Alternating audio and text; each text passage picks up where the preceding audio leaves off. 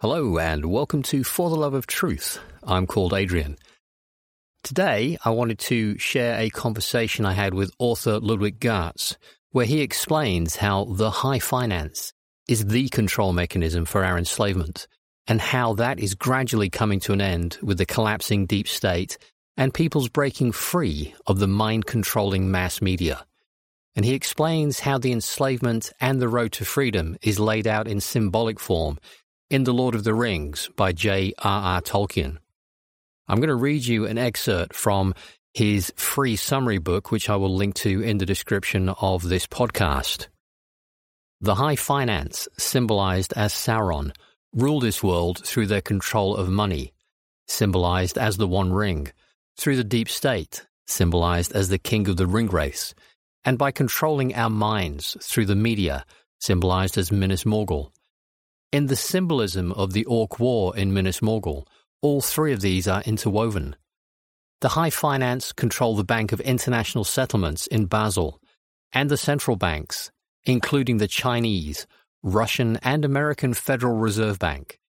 They own the World Bank, the International Monetary Fund, BlackRock, and Vanguard, and in this way is the majority owner of the largest corporations on Earth. With their control of money, the high finance dominate the corporations and the billionaires.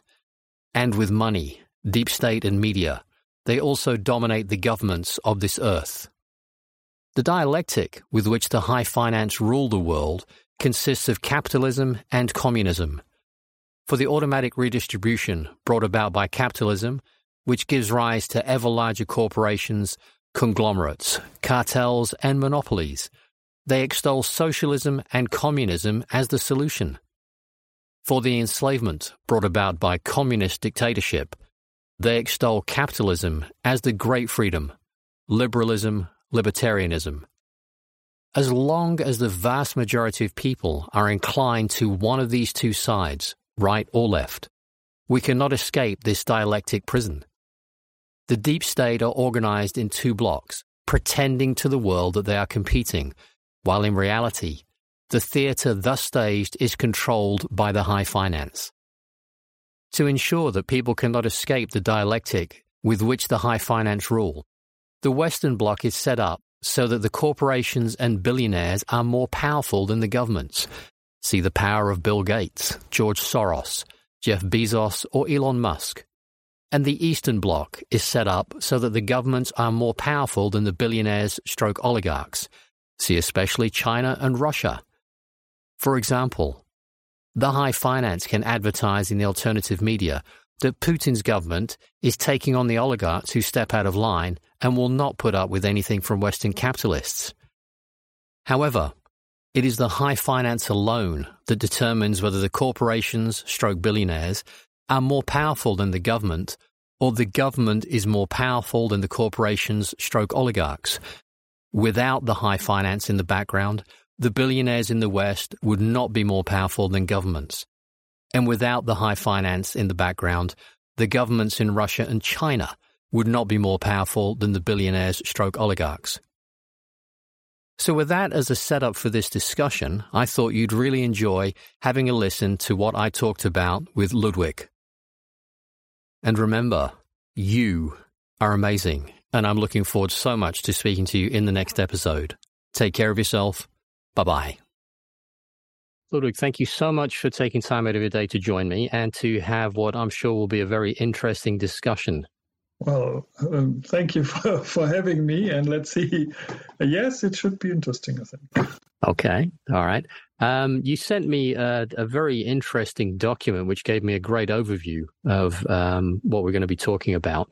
And I was wondering whether that might be something I could share with people via the show notes, if you will. Yes. I forgot to include when I sent that you can feel free to share it as widely as you wish. And I appreciate that. So that being the case, perhaps I'll hand the floor over to you. You can just start to describe, using the symbolism of the Lord of the Rings, how that applies to where we currently find ourselves in our life experience. That's a very small and a very big question. Yes, because people who have dealt with the world of Tolkien more thoroughly, they know that Tolkien made some statements as to that there is no deeper meaning in what he says. Mm-hmm. And I just found when I worked my way into it that that's just not true. I mean, it's so full of, maybe the wrong wording, deeper meaning, that there is no analogies to our world. So that there is no, people thought they saw fascism in there and this and that. And he said there is no such thing. And I found that the whole symbolism is deeply, deeply spiritual. Mm-hmm. Just full of spiritual meaning. Mm-hmm. And another thing I found is that as each single figure carries a specific meaning, and different figures acting together through a certain event, that there are consciousness processes that are being described by what he's writing. Mm-hmm.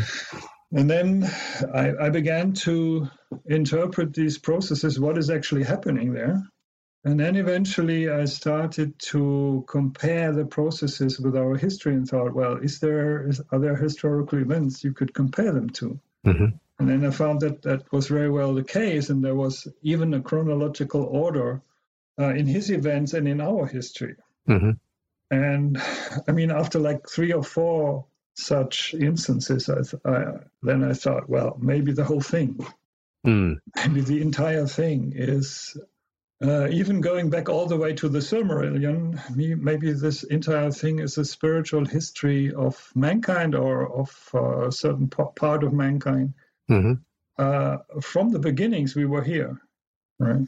Because he starts with a creation story, and then there are conflicts, and then there are certain unresolved conflicts. There are events where things are being stopped, like the storm of the Vala on Middle Earth, where the problems are just being stopped, not resolved in Middle Earth, but stopped from Aman. And then another case where Sauron is defeated, but the One Ring is not destroyed, which also shows there was a certain level of problem solving, but there were many things that remained unresolved in our history. And everything that happened in the past, and let's say the problems that happened in the past and that remained unresolved, stay in the collective subconscious mind and still wait to be solved, still wait for healing. Mm-hmm. And in a way, everything is coming to a head in our time. Mm-hmm. And he's showing those that remained ill, that remained unresolved, and so that we have an understanding, what is it actually that needs healing? Yeah. And there's different things on different levels. It's because the human consciousness is very complex, and the entire symbolism that Tolkien has is a very thorough, very detailed description of the human mind, with all its levels, with all its parts, with all also the whole problem in duality, the egos, the problems created by ego. You see, it's in a way, it's very complex because the human consciousness is complex, and you have this level, the spiritual level, where you see the consciousness, and then you have the extrapolation where you see, well, what's happening in our world. There's always these 2 levels. Mm-hmm. What's going on in the consciousness, and what can you conclude what is going on in the world from that, on that basis. Mm-hmm. So basically, what happened, the particular story from the Lord of the Rings, if we confine to that, because that in itself is already very, very complex. Mm-hmm. It refers, from my interpretation, it refers to a development that has been going on for around 700 years. Because there was a time that's been symbolized in Tolkien's work by the absence of the One Ring, mm-hmm. which was up until the High Middle Ages, when we had financial systems that were that included a mechanism that the wealth that was being created was distributed in a just manner. Mm-hmm. And those systems, they collapsed due to the rising of greed, basically. There were monarchs who circulated what is called Brachtiads. I don't know if you ever heard of the word. No. It was mostly in Central Europe, basically in the German-speaking area, but also outside.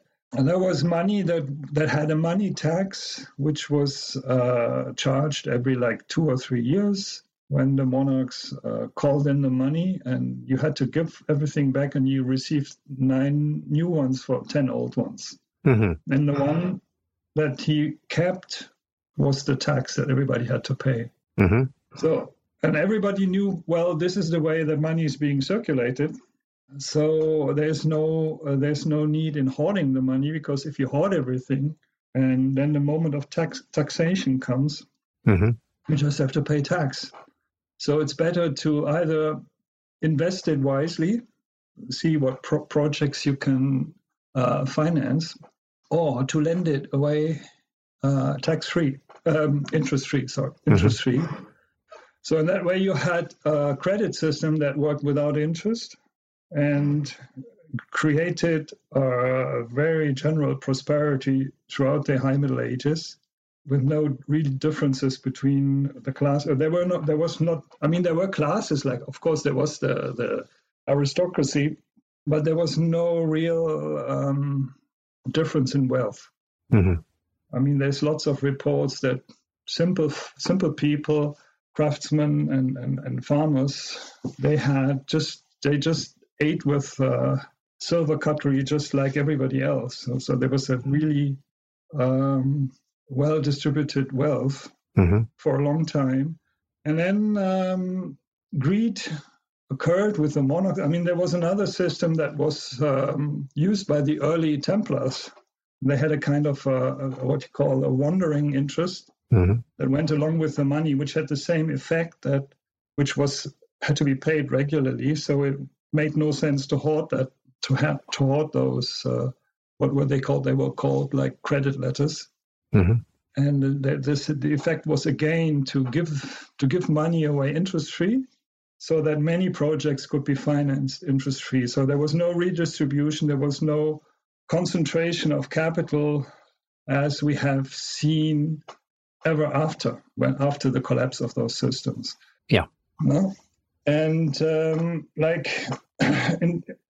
what I can see from the symbolism is all the problems we've had since, or that successively occur, go back to this change in consciousness with the upcoming greed, and the change in the monetary system that now reflected this change in the consciousness. Yeah. Because the interest money that we've had since then serves the greed of certain people at the expense of all those who work. It creates many things, 9 different things, which in my books I explain more thoroughly, which is basically the 9 ring wraiths that Tolkien describes. And the one ring is our monetary system. On the material level, it all has also the level of consciousness, as I said, which makes it a bit complex. But if we go to the physical level, there's the monetary system, the 9 effects, and one of these effects is the automatic redistribution of wealth. So you have an automatic impoverishment of the working people and an increasing need of money, because then you have a lack of money and an increasing need of money, and that creates compulsion for the economy to grow. We know that from politics, that they say, well, is there a problem? Well, the economy must grow. The economy must grow. The economy must grow. Because this redistribution keeps creating the problem that ordinary people do not have enough money in the system. And all they know is, well, the economy has to grow. So the first effect you then saw was that, from what I see and what also the symbolism of Tolkien suggests, is the first big effect was the onset of colonialism, because there was a lack of money being created in Europe among the ordinary people, and the solution was, well, let's conquer the world. Let's get colonies, exploit them, and then we have enough. The other thing that was being created is that the monarchs in Europe started to to take on loans, which they had to pay interest for. And they created an ever-growing thirst for money because of that. And they started to try and tax even the clerical world, and their own aristocracy to get enough money for the loans they had taken. And so they had to enforce their power to get all these taxes, and that created absolutism. So the time of absolutism, the time of colonialism, both go back to the change in the monetary system, right? And also, of course, this absolutism created a rift between the monarchs and the general aristocracy, who didn't want to pay that many taxes. And of course, the money lenders, who were the only profiteers of all this, who were in the background, they exploited those conflicts that occurred between societies and the monarchs, and particularly also between the aristocracy and the monarchs. And eventually, that was the driving factor on creating the democracies that we today have. Because they found democracies much more useful to rule over the people than the monarchs. It's still ruling the people. Yeah, and it's an invisible rule because it's a rule through the money. You see that we are being ruled by the money, and you can guess that there are people behind the system who profit from it. But they themselves keep themselves invisible, which is, this small group of people is Sauron. We'll be back after a quick break. Welcome to the Alchemy of Natural Healing. I'm your host, Laurel Dewey. True healing is an alchemical process, meaning it must transform you on all levels, body, mind, and spirit. What affects one affects all three. True healing is one of the hardest journeys you'll ever travel, but it's one of the most rewarding and fulfilling when you get to meet yourself for the first time. If you're ready to take that journey, let's get started.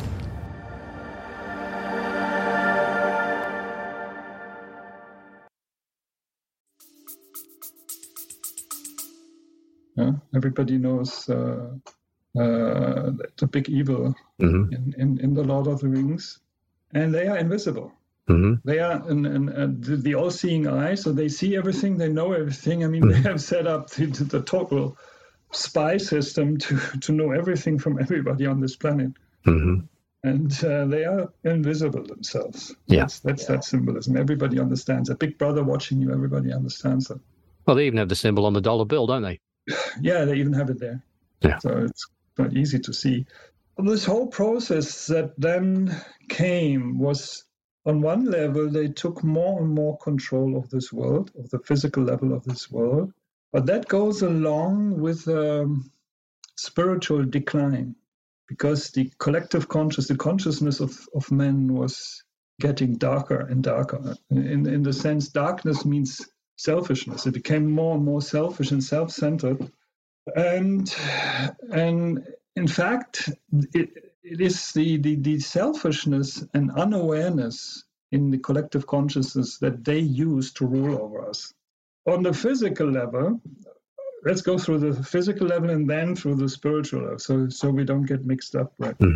So what happened on the physical level? First, through the occurring greed, there was the just monetary system we had in the High Middle Ages collapsed.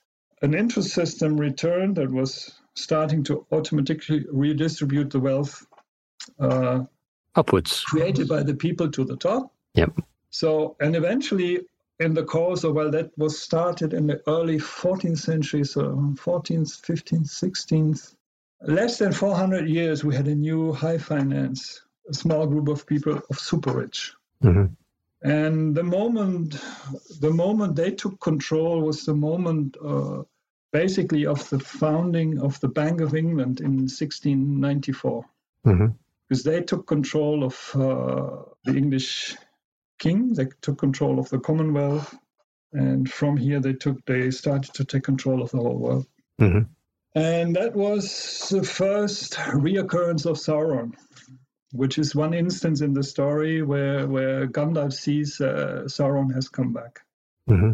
And coming back means the reign that Sauron had in the past, the last reign he had in the past, was ancient Rome, that was ruled by an invisible, hidden high finance, by a group of a few families who controlled the monetary system, Mm-hmm. and who are not even mentioned in the history books. Yeah, because they remained invisible to the end. Yeah. And how that ended and everything's also in his books, but that would go too far now. But so he reoccurred. So we had financial system, unjust financial system coming, a high finance coming that was starting to exploit the whole of mankind. Mm-hmm. Then they had a network of, by the way, and to refer to the symbolism of Tolkien, so people may wonder. I talked about colonialism and absolutism. The absolutism is symbolized by those who know Tolkien's books, is symbolized by Smaug the dragon, because he conquers Erebor, the mountain of Erebor, and chases away the dwarves who live there.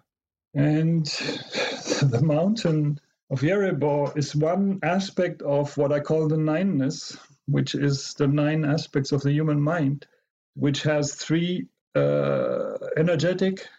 There's an energetic mind with 3 layers. There's a mental mind with 3 layers, and there's a spiritual mind with 3 layers. And the energetic mind, one of these layers is our sense of being supplied for in life, being provided for. And that aspect is symbolized by the Erebor mountain, and the dwarfs there represent, I call it the self-healing powers that we have to bring this part of our mind into balance. And that self-healing power is selfless sharing. If we have a sense of selfless sharing in a community, then everybody feels taken care of. Mm-hmm. But if that sense disappears and everybody fends for themselves, that creates a sense of lack. Mm-hmm. And that's what happened through absolutism. Because, as I said, the kings had to impose higher and higher taxes to get the money they owed to the moneylenders. And that destroyed the sense of selfless sharing that had been there throughout the Middle Ages, Mm-hmm. or the High Middle Ages at least. And that is symbolized by the spread of the dwarves who were chased away. And so we have the symbol for absolutism is the dragon. And the dragon had all the gold as well, didn't it? Yeah, the dragon stands for fear and terror. It's a symbol of fear and terror because he strikes fear into everybody. And that is the fear that the monarchs had to strike into their people in order to take their money away. The people had to be afraid of them to allow him to take their money. Mm-hmm. And the treasure he sits on, well, that's also the spiritual level of it, because there are many stories where dragons sit on treasures, right? Many old sagas and fairy tales where dragons sit on treasures. That is basically the symbolism that when our mind is ruled by fear, all the qualities, all the talents that we have, they do not come to fruition because we are too afraid to live who we are. Mm-hmm. And to make use of the qualities and the talents that we really have to contribute to a good life for everybody else. Yeah, and so symbolically that's represented that the fear is controlling all of that because it's hoarding it, if you will. Yeah, it's holding it because we don't get to it. Yep. You talk to people, you have that, and then tell them, why don't you live it? Well, I'm too afraid. Yep. No, that's the dragon controlling us and keeping the treasure at a point where nobody has anything of it. Mm-hmm. Yeah, so then the high finance, so the moneylenders, they started to, they have always been running secret societies Mm-hmm. to do things that nobody knew that they were doing them. And they eventually used these secret societies, particularly the Freemasons, as we know, which they had, taken over or undermined in the 1700s. And they used these secret societies. Basically, many of the aristocracy was organized in those secret societies, like in the Freemasons, to see how can we further our rights and go against what the king is doing. And eventually they used those secret societies to stop the power of the monarchs and create democracies which they control from the onset. Mm-hmm. And this taking control of the societies, taking control of the political systems through secret societies and their doings, like with blackmail and murder and whatever they do, that's symbolized in the story of the Witch King of Angmar, who leads a long war against the kingdom of Arnor, where Arnor is also one of the three kingdoms of men, which is the mental level, the three layers of our mental level, where you have Rohan, which is the area of self-esteem, appreciation, the value that we feel. Then then Gondor, on the other hand, is the law, the sense of justice that we have in the law and the rules in society, the integrity of people. Mm-hmm. And Arnor is the sense of possibility that we have, or the sense of power, the sense of sovereignty. And the Witch King, the war of the Witch King against Arnor symbolizes these centuries where the moneylenders slowly took control of all the European countries by controlling their monarchs and eventually also abolishing monarchies, and the means they used, which were really criminal means. I mean, mm-hmm. I don't know if you have read. Have you read anything of Tolkien?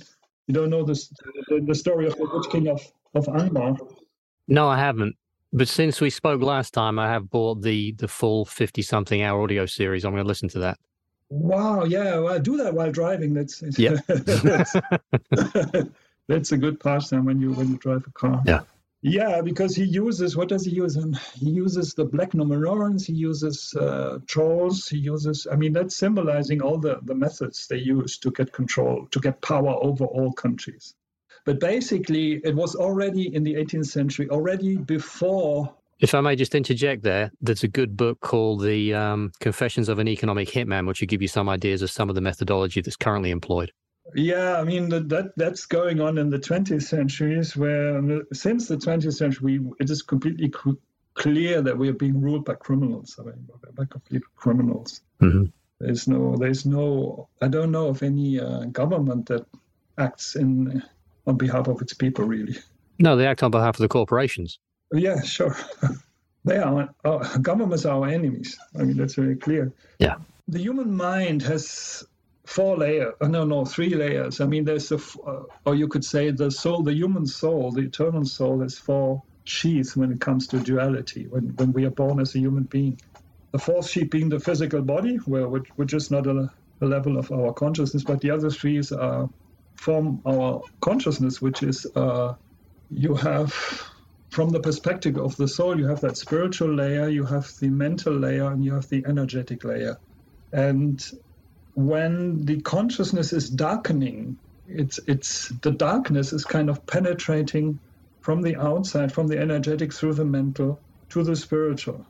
And when even the spiritual layer is in darkness, then people have absolutely no more control over themselves. They're completely being ruled by outer forces, which is basically the type of consciousness we went into throughout the 20th century. This darkening is symbolized, and being ruled by this monetary system is the darkening of the energetic layer, because the darkening there means we no longer live in a sense of sharing with others. Mm-hmm. But we live in the sense of, how do I get enough money? How can I afford a good life? How do I build up assets that allow me to enjoy some luxuries and do this and this and that? Mm-hmm. That's the focus, not the focus of living, being surrounded by people who share a sense of abundance that we all live in. Mm-hmm. That focus got lost. Mm-hmm. So that's represented, that when that was lost, this financial system took over. Then on the mental level, that's basically living the sense that we need to feel that we live in a just world and that we have all the possibilities to live the life we want to live. And that was kind of destroyed by the creation of the deep, you could call it the deep state, this network of secret societies that took control of our governments. We can call it the deep state. I mean, you can give it another term, but that's the common term. Which means this deep state being there and the high finance having this level of control over the mental part of our mind means, well, we can see we no longer live in a just world. Yeah. We no longer live in a world of possibilities because there are few people who have all the possibilities and the rest has to earn the money that has to be given to them. Yeah.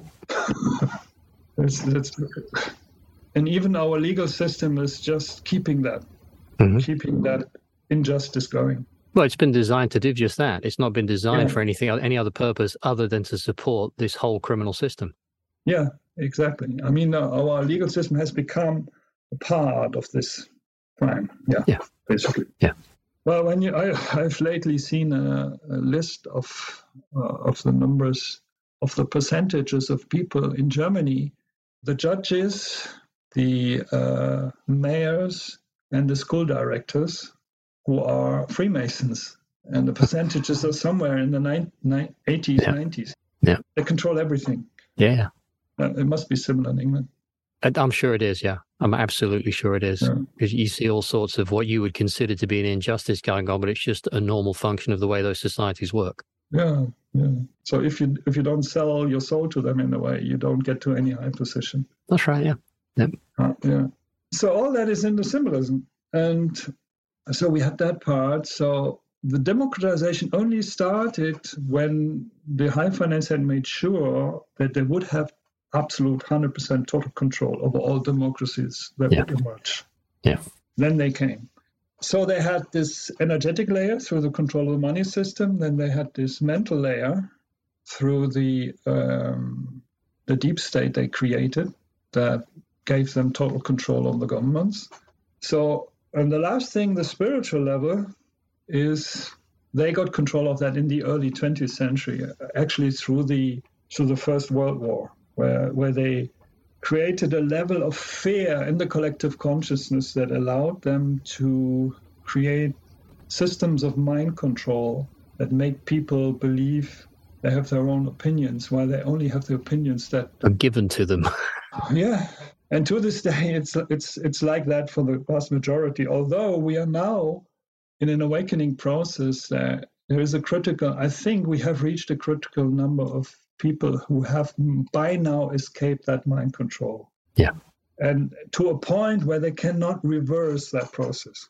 They cannot re-establish the level of mind control they used to have for over 100 centuries. So it started in the First World War. Mm-hmm. It now globally lasted over 100 years, but they're now losing it.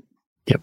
And the fact that they are losing the mind control also poses an immediate threat to the mental layer, so to the deep state itself, because we now start to see what they are doing. Yep. So they can't do something, commit some crime, and say it was them. Yep. Commit a crime here and say it was them. And then you have parties fighting one another who are actually both innocent but believe the other is guilty. Yep. I mean, that's the kind of game they've always played. That's in that way they started 2 world wars.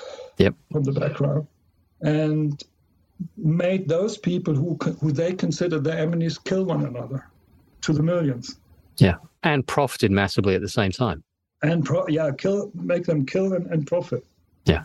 And that's what they're still trying to do now. I mean, if you see in the world, they are really trying to trigger the Third World War. Oh, aye.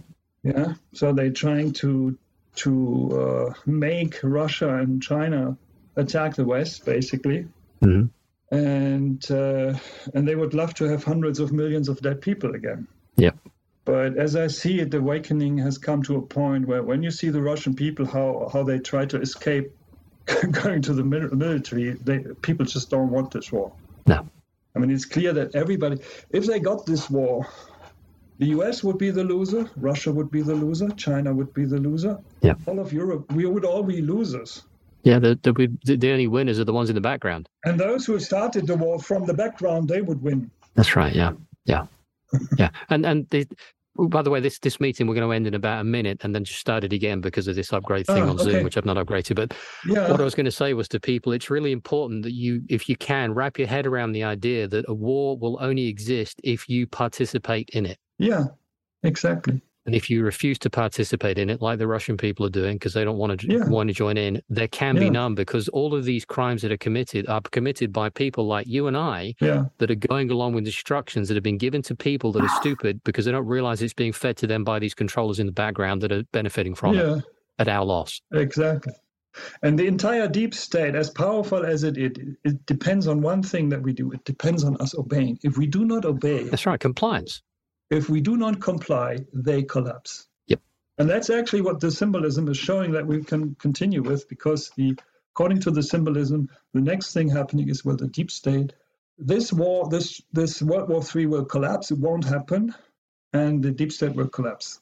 Yep. And before we continue with that, there's one small detail for those who just refer to Tolkien's world.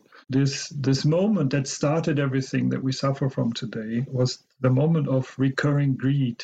Is symbolized by Deagle, the hobbit Deagle finding the One Ring, and the hobbit Smeagol killing Deagle and taking hold of the One Ring. And Deagle symbolizes a researching mind who wants to know new things, and that is, in this researching mind found this possibility of creating a money system that would make you richer and richer at the expense of others. Mm-hmm. And Smeagol stands for the desire that you want the things that you see. So the desire, wow, that would make me rich and powerful. That desire took over and took charge of the One Ring. So this greed for money and power took over this re-emerging monetary system, and that started everything after. So with the ring finding, all the problems in the Lord of the Rings started. Mm-hmm.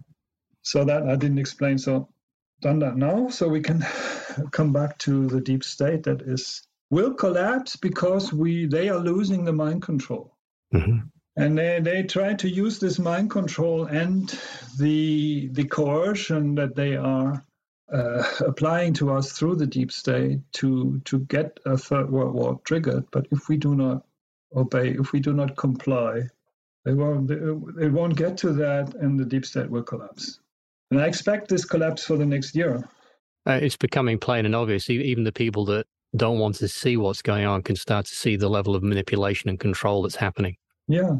And you see more and more things coming into the mainstream through journalists who thought, well, I never thought about, where you see they never entirely knew what was going on. They're now starting to realize things that they then start to talk about. They are not supposed to talk about, but they always thought they are somehow living in a just system. They now realize they don't. Mm-hmm. That they've had a hand in promoting. And that they were part of this and part of fooling the people. Yeah. Well, they are the major part of the mind control, the media. Yeah. And some are conscientious enough to talk about it. Yeah. What they now realize. Yeah. Well, those who know the symbolism, there is this sudden end of the King of the Ring, the Witch King of Angmar that we talked about, the secret societies. When Arnor was destroyed, when the kingdom of Arnor was destroyed, which means when the moment was that all the European countries had lost their sovereignty to the moneylenders, they were no longer sovereign in the 18th century. So it's about a quarter of a millennium ago. It's been a long time already that we're no longer sovereign. Mm-hmm. So when that was done, he went to Sauron in Mordor and transformed into the King of the Ringwraith. And the King of the Ringwraith is that symbol for the deep state that controls everything with its suppressing power and intimidation that doesn't allow anything to occur or to emerge that would be a threat to the old system. Mm-hmm. And this one is being killed, and the woman, the figure who kills him is the Princess Eowyn of Rohan, who is a symbol of selflessness, or selfless service, or selfless commitment for a better world. And she's that symbol for all the efforts that so many people make to stop this cruel system that is treating us just as slaves, and not complying, not obeying to it. And the symbolism says that will end. And what happens just before the death of the King of the Ringwraith is just before there is Frodo's and Sam's escape from Minas Morgul. So Frodo is a symbol for our common sense, and Sam, who goes with him, is a symbol for habitual optimism, just to make being optimistic a habit. He's always, well, Master Frodo, we have to go on. It's like, no matter how difficult it gets, he says, well, we have to go on. We have something to do. We have something to achieve. Let's get it done. So there's always this optimism. Even if you think, well, we never get there, will we ever be free as a mankind? Well, who knows? But if we don't try, we will never will. So we just go on. We just go on. As long as we can, we go on. And by the way, just to interject there, if people don't think that you are in a slavery system, try and go against what the rules are and see how long it is before they pop you into a cage. Yeah. Which is called a prison. It's still a cage. Yeah, exactly. It doesn't take long, no. There's so many things you aren't allowed in Germany to say, that even on the basis of our history, if you say certain things about certain people, you will end up in prison very, very quickly. Minas Morgul, I mean, the symbolism goes very deep. There is 7 places in Middle-earth where the old Númenóreans brought their Palantiri, the seeing stones, to. And Minas Ithil, that later transformed into Minas Morgul, is one of them.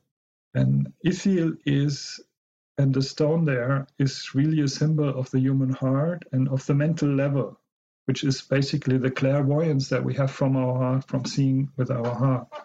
And Minas Ithil was the first place to be conquered by darkness when darkness became stronger, which means that the return of fear, of people being ruled by fear, the first thing that is gripped is the heart. That the love of the heart is covered, and the courage that we have there and the self-confidence that we have here is all covered by fear, and that the love turning into fear is symbolized by Minas Ithil turning into becoming Minas Morgul, a place of terror, place of fear and terror. It's very similar to the dragon because it's also the symbol for fear.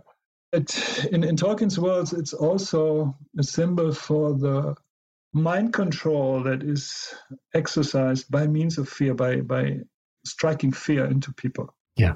Because that's what the media are constantly doing. They're constantly creating fear for all kinds of things. Yeah. Frodo, who stands for our common sense, finally escaping Minas Morgul means that we reach that critical level of escaping the mind control.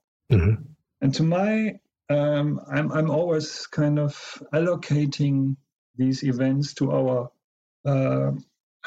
to where we are in our time, and in my perception, this escape happened this year, but in the middle of the year. We are beyond this mind control, and what we are seeing is a scary world, but it's also the throes, the death throes of the global deep state that we are seeing. This deep state is desperately fighting to stay in control. Yeah. Because we are no longer complying, or a critical number of people is no longer complying. And every single human being can make a big, big difference. Yeah. Because the critical mass that we need to bring the global deep state to a collapse is not 50%. It's just maybe 10% of the people or something. Yeah. I think it's probably around 10% to change everything. Yeah. Yeah. And we are getting very close to that percentage. Yeah. As I'm seeing it. Because, they invest so much coercion, so much power to get this war going, and it doesn't seem to work because people just don't want. And if we have a firm commitment to peace, if we want peace, we don't want to comply, then there's nothing they can do. Yeah. So that will end.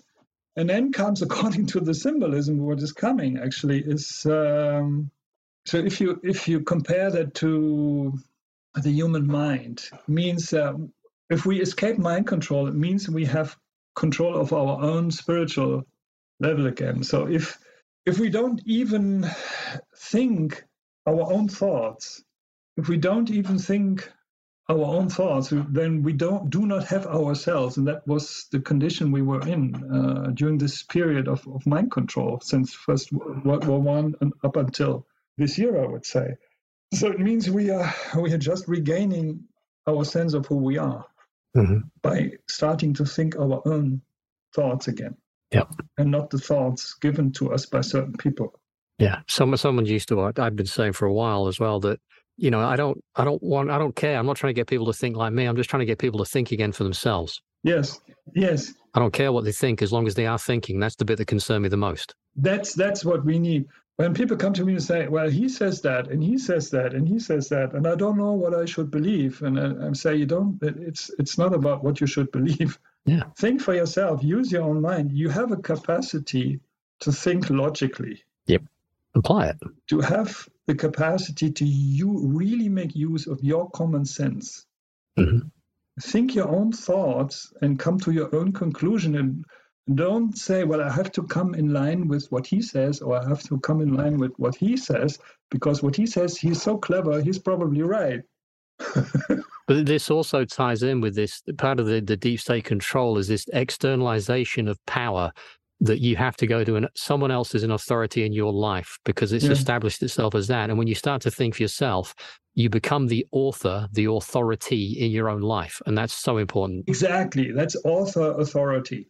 You are the author, become the author of your own thoughts. Yes. So you become your own authority. That's you write your own story. Well, very well worded in that way. Yeah, exactly. So they used to control us on all three levels. So they have lost the spiritual level. They are losing the mental level when we regain our sovereignty. And I expect when that happens, so when the deep state collapses, I expect a certain renaissance of true values. That people come to their senses and think, well, what is really important in my life? What do I really want to live for? What is worth living for? And get their own integrity straight. And that's what you see in the Lord of the Rings when the King of the Ring race dies. And there are two other things also, that Aragorn is coming back to the battle. And then the whole thing turns. And what seemed like a desperate, hopeless battle against the forces of evil then turns, and the battle on the Pelennor fields is being won. And that symbolizes really an ethical renaissance of the people, a regaining of integrity, a regaining of a certain level of sovereignty also. And if that happens, there's not that much that the high-fi, but Sauron is still going on. I mean, he's still there, and he's still trying to get the One Ring. The quest for liberating us won't be over after the end of the deep state. Because what the high finance still have, they still will have the control of a monetary system.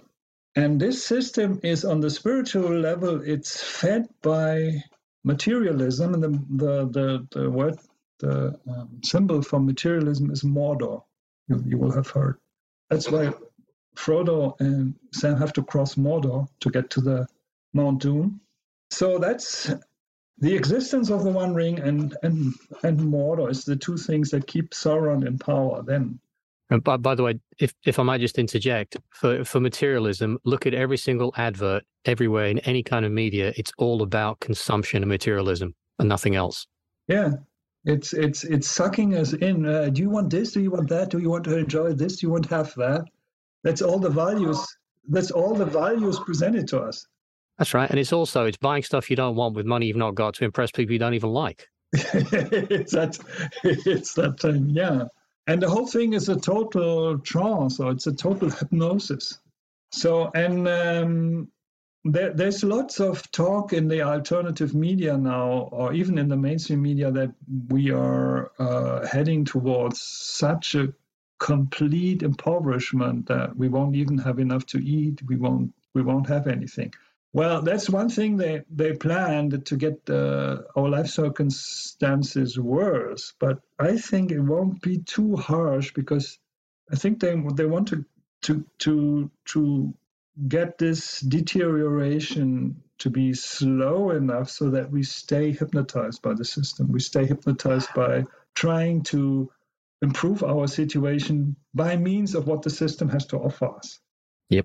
If it becomes too abrupt, it will be like a cold shower, and and then we can reorient, and that would be too dangerous for them. I think they will, just as it was very tough in the last decades, it will continue like that. And this tough dragging on is Frodo with this ring, which is so heavy that he can hardly move.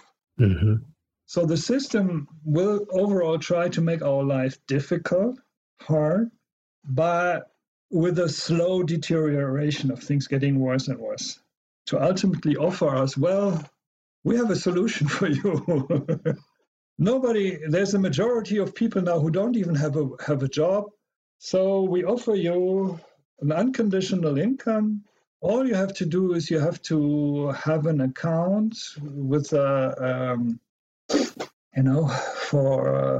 for a digital currency, and then you get your thing. And then they want to lure us into this digital currency, abolish the cash, and then they have total control.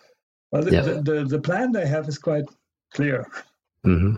But I don't expect it to come too soon because of the resistance. They will have to make it slow in order to keep people hypnotized. I would agree with that, because if you shock someone, you can normally wake them up. Yeah. If it becomes too shocking, people will understand too many things that happened. Yeah. And they will see that the system they are trying to hold on to is really their enemy. Yeah. Well, isn't this a funny thing that people look to the thing that created the problem for the solution? Yeah. That's our imprisonment. Yes. We make the problem, we want the problem that created the problems to be our solution, and that leaves no escape. Yeah, and also you're so hypnotized that you want an external force. You want Trump. You want something to come along and save you. Yeah. It's not going to happen. You are responsible for freeing your mind and yourself from this. Yeah, and they might even take these figures and this total dictatorship might come in the form of they are selling us a golden age. Yeah. Well, look, it's so difficult. Yeah. Well, we take care of you. You get this and you get that, and you have all kinds of amenities. You just sign here. You just sign here, and we'll take care of all your problems. Yeah, you're signing your soul away. Yeah. You're giving all the power to them who promise you that they will have a just system for you, but it will be just only as long as they have to be just. And then when they see now they can change it, they will change it, and they will be harsh. That's right. And another really important point that comes from that is they require you to willingly do this. They will coerce you, they will bully you, they will use force, but it's up to you to commit, because it's you they want. It's your energy, your soul. They want everything. Yeah. Which goes back to the compliance thing. It's your agreement. I agree. It's our compliance, our agreement they want. Yep. And then they can say, well, you wanted it that way? That's right. You wanted it that way? It's not us. We are not the evil ones. Yeah. You wanted it. And it looks, according to the symbolism, it looks like it's going to be a tough process for most people, because there's only one solution. There's only one real solution. That's waking up. Yeah. Waking up and taking responsibility, taking charge of your own life, and acting, not becoming an adult and acting like an adult. Yeah. Yep. That's the only solution. Yeah. And letting go of this dependencies and this victimhood. We see ourselves as victim of the system, which we don't have to be if we take charge. Then when we take responsibilities and we are not victims. Mm-hmm. And blaming the system and seeing ourselves as victims is a very lazy way of, I don't have to do anything because they are so evil and they are to be blamed and they have to change and I don't have to do anything. Yeah, I can see that ending well.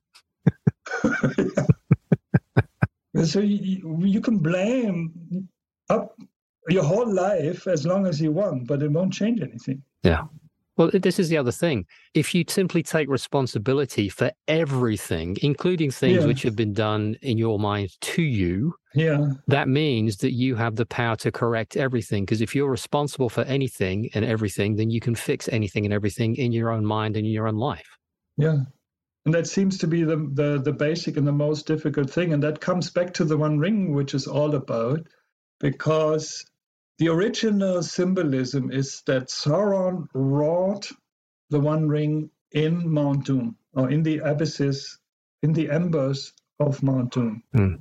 And the embers of Mount Doom are a symbol for our underlying sense of guilt that we have taken from the time we have left unity. In a way, we created this sense of separation, this ego, sometime back in our soul history that triggered the whole thing that we went through in our evolution. Mm-hmm. And this separation from God created a sense of guilt that will be there as long as we are in this sense of, as we are keeping ourselves in this sense of separation. Mm-hmm. And the ring that is wrought in this sense of guilt is the projection of guilt or the blame, this blaming others. That's the One Ring. Others are wrong. Others are to be blamed. We are the good ones. Others are the bad ones. We have the proper religion. Others are non-believers. We have the proper ideology. Others are Nazis or fascists or whatever you call them. We have the truth, and others are wrong. Yep. And that's the One Ring. And what a burden that was to carry. Yeah. Yeah, that is the real burden we carry. That's the burden we have to get rid of. And the only way to get rid of this is waking up, taking responsibility, as all that we said. Yeah. That's the original creation of the ego force, and that's also the mindset that allows elites to control us. Mm-hmm. Because then you only need to create two camps and tell the one camp, well, they are to be blamed for everything, and this is why. This is what they do wrong, this is what they do wrong, this is what stops you. And you tell them they are to be blamed for everything, and you have both sides in a blaming mind. Both sides can prove, well, it's really them. Yeah. And they can say, it's really them, and both are stuck and can be controlled.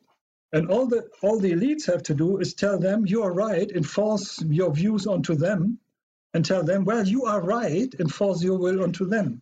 And then you control both sides. That's right, yeah. A better word for elite, by the way, I think, given that what they are is predators, would be predators. Yeah, elite is there's still a positive connotation to it, and there's nothing positive about them. No, they're parasitic predators, that's it. They prey on you and I. Predators are criminals, really. Yeah. Actually, the whole thing is a mafia system. I mean, we are being ruled by a mafia. Yeah. Mafiosis, you could call them. But predators is good, yeah. Predators, the predators who like to consider themselves as elites. Yeah, and because in my mind, if you're using the correct language to describe something, you can more accurately know what you're dealing with. Yeah, it's better. It's better. Yeah, I use normally. And you treat them with caution too. I usually prefer to use a more neutral term of the high finance, because that shows, well, it's through money that they control us. Sure. I agree with that, yeah. I think high finances would be good. Because it's a technical term, and it's a technical way of ruling that they have. Oh, aye. By the way, if you go along with the digital currency, it's going to get a lot easier to control you as well. Much easier. I mean, if we agree to the abolishment of cash, that will be the end. So by the time they really abolish cash, we have to have alternative systems how we provide for ourselves, so that we are not blackmailed into complying with that system. Yep. And that, when you were talking before about how, they said, well, we'll give you this, we'll give you that, that I think will be the mechanism for doing it, the digital currency. Yeah. They promise you all kinds of things, and they first create your problems, and then they give you the solution for those problems that they have created. And the solutions will be the nail in your own coffin. That's right. Yeah. It's a game being played out on many levels, isn't it? Yeah. So, but if you see it on another level, if there are three, as I said, there are three levels of the human mind, but we are about to liberate the second level, which is a huge accomplishment, which is huge, because it means they only have this monetary system, and there are the reflection of the monetary system in the human mind is this blaming attitude. Yeah, blaming and not taking responsibility. And because if you blame somebody, you tell them, well, it's your fault because now it's your task to correct everything, and I don't have to do anything. Yeah. Yeah. Right? And what the monetary system is, I give you a loan, and now you have to pay and to pay and to pay. And I have done all my duty by giving you a loan, because now I can take your money. Yeah. And you have to do all the work. Yeah. Yeah. It's the same mechanism. Yeah. And what we need in this world is, I mean, the money or the guilt projection really splits us in two camps, those of predators and those of prey. Yep. Those who take the blame and try to work it off until they don't have to feel guilty. And those who keep blaming and putting pressure on others that they have to work off their arse to pay back the guilt they have incurred. Yeah, yeah. That's the split, predators and prey. And then on the monetary system level, you actually have three camps. You have the small camp of the predators, of the mega predators called high finance. And then you have the camp of those who think the system is in their favor, and those who think the system is bad for them, or the monetary system is bad for them because they have to just keep paying and earn everything of it. So the kind of the loser camp is made into socialism, and then those who think they profit is made into the capitalist camp, who think the system is in my favor. And these two camps are played off against one another. Yeah. Right? Yeah, but they're both two sides of the same coin. They're still the problem. Yeah, because they're both in this blaming mind, because those who think they have gained some assets and some wealth so that they profit from this, they insist that the system is correct and that they can ask money from others for the things they lend. And those in the socialist camp, they are in this blaming thing that they say, well, the government has to set things right, and the government has to create some kind of justice so that I'm taken care of. Yeah. So they refuse to really take responsibility of it. And these two sides are played off, and both sides will be losers in the end if that game comes to, if they succeed with this game. But I see that they will ultimately not succeed, because we're eventually going to wake up to being real humans and taking responsibility and creating the world that we really want to see. Yeah. And that moment is symbolized by the destruction of the One Ring, because then when the ring disappears, all the symbols for the negativity disappears, Sauron disappears, which means these predators who rule over us will disappear, and then we will be free. So that will be also on the spiritual journey mean that we have taken what we have healed on the energetic level as well. The energetic level means that we have recreated our sense of sharing. Yeah.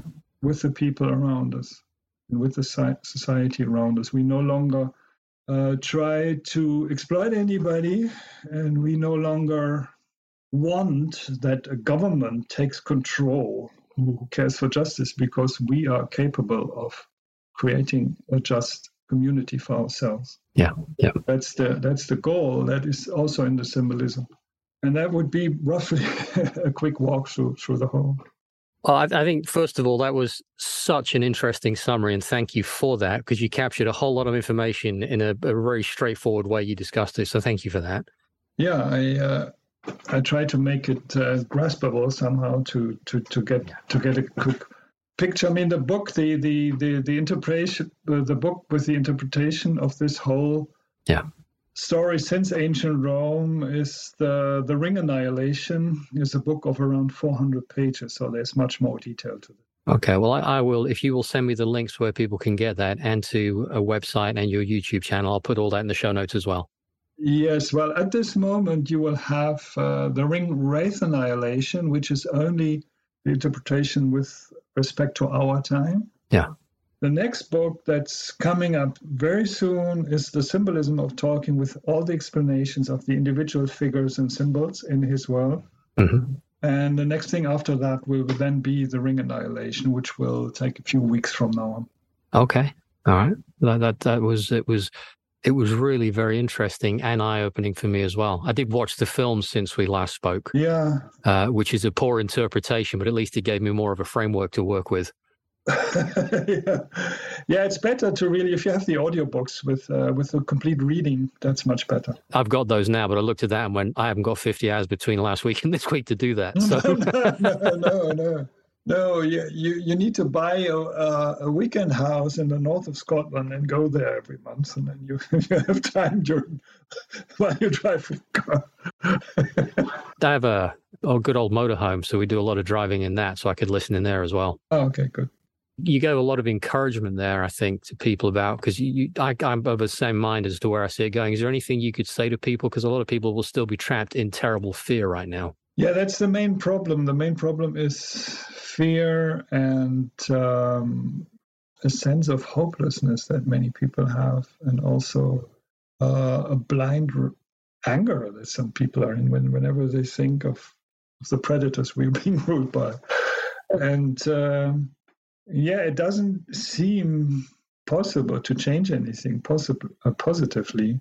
But we have to keep reminding ourselves that what is happening in the outside world is a mere reflection of the collective mind. Mm-hmm. And we are one cell of that collective mind. And the only way to bring a positive change to that collective mind is that we bring this one cell that we are into balance. Mm-hmm. To find healing for ourselves, to find a way to get rid of this negativity, to find joy and hope instead of this hopelessness, mm-hmm. to find a state of saying, well, I'm a happy person. Mm-hmm. Irrespective of anything that happens in the outside world, I'm happy and I am full of confidence. And you see, to create your mind in a positive state, because the only person in this world who can change that is yourself. Yeah. Of course, it is legitimate to get some help if you feel I'm so stuck in negativity. I just need some help. That's legitimate. But be aware of your own goals. That where do you want to be? Yeah, to create this. I mean, I want to live in a state of joy, in a state of love and compassion and confidence, and in a state of inner peace mm-hmm. and forgiveness. And I know it's my creation to be in that state. Yeah. And my responsibility to be in such a state. And that should be the goal. Make yourself that goal. And if you say, well, this is happening in the world, and this is happening in the world, and this is happening, and I cannot, it makes me so hopeless and it makes me so scared, then stop feeding your mind with these things. Yep. I mean, if you haven't already done so, stop watching television. Mm-hmm. Or if you go into all these alternative channels that feed you with information on the threat of a world war or on all these negative things that are going, then stop that. Yep. If that just drags you down, stop it. Yep. If you say, well, they are telling the truth and I want to know what's going on. But if you see it's just dragging you down and you can't mm-hmm. bounce back from that, then don't see it. Don't read it. Yeah. Take care of yourself. Take care of your own mind. Take responsibility for your own mental and spiritual well-being. Yeah. That's the supreme duty that we have. Mm-hmm. To bring ourselves into a positive state. Mm-hmm. We don't manage to do that. There's not much we can do in the world anyway. I would add something to that as well, that, the physically doing stuff as well. If you think, for example, there's a food shortage coming, do something to remedy that situation. Because you're physically... That comes on top, yes. You're taking a physical positive action, and that demonstrates something to yourself as well, because it's a reflection outside of what you're then changing inside. Sure. If you are afraid of a shortage coming, of some very difficult times coming, then, and you can't argue against that, then take precautions. Really take care of having enough food in the house. But that still comes back to taking responsibility, because it's all a reflection of the same thing. Exactly. And then, because the fear might not only be an intrinsic thing in your own mind, because there might be certain things from the outside which, realistically speaking, are real threats. And then you take responsibility for, well, if this comes, then what do I need? What do I need? And then I take care of it, because now I'm still in a situation to take care of enough food, take care of enough whatever else, heating and whatever else you need. And if I might add one other thought as well, Ludwig, it's never underestimate your own resourcefulness, because you are a component in something much grander. You're an individual, you've got your own life to live, but you have access to so much creativity within and through yourself to get through anything, let alone this. Yeah, because what we really are, and what also the human brain really is, the brain really is a receiver for universal consciousness and also for universal intelligence. Yep. And that can come in. So if we are open to that, and if we get ourselves, and that all comes down to getting ourselves into the right mindset, into the right positive mindset, to be open to that. And then fear cuts you off from that frequency. Yeah, fear cuts us off from that. And then they do all kinds of other stuff to cut us off from that. Don't get vaccinated, for instance, all these things. And see what you're eating and drinking and so on.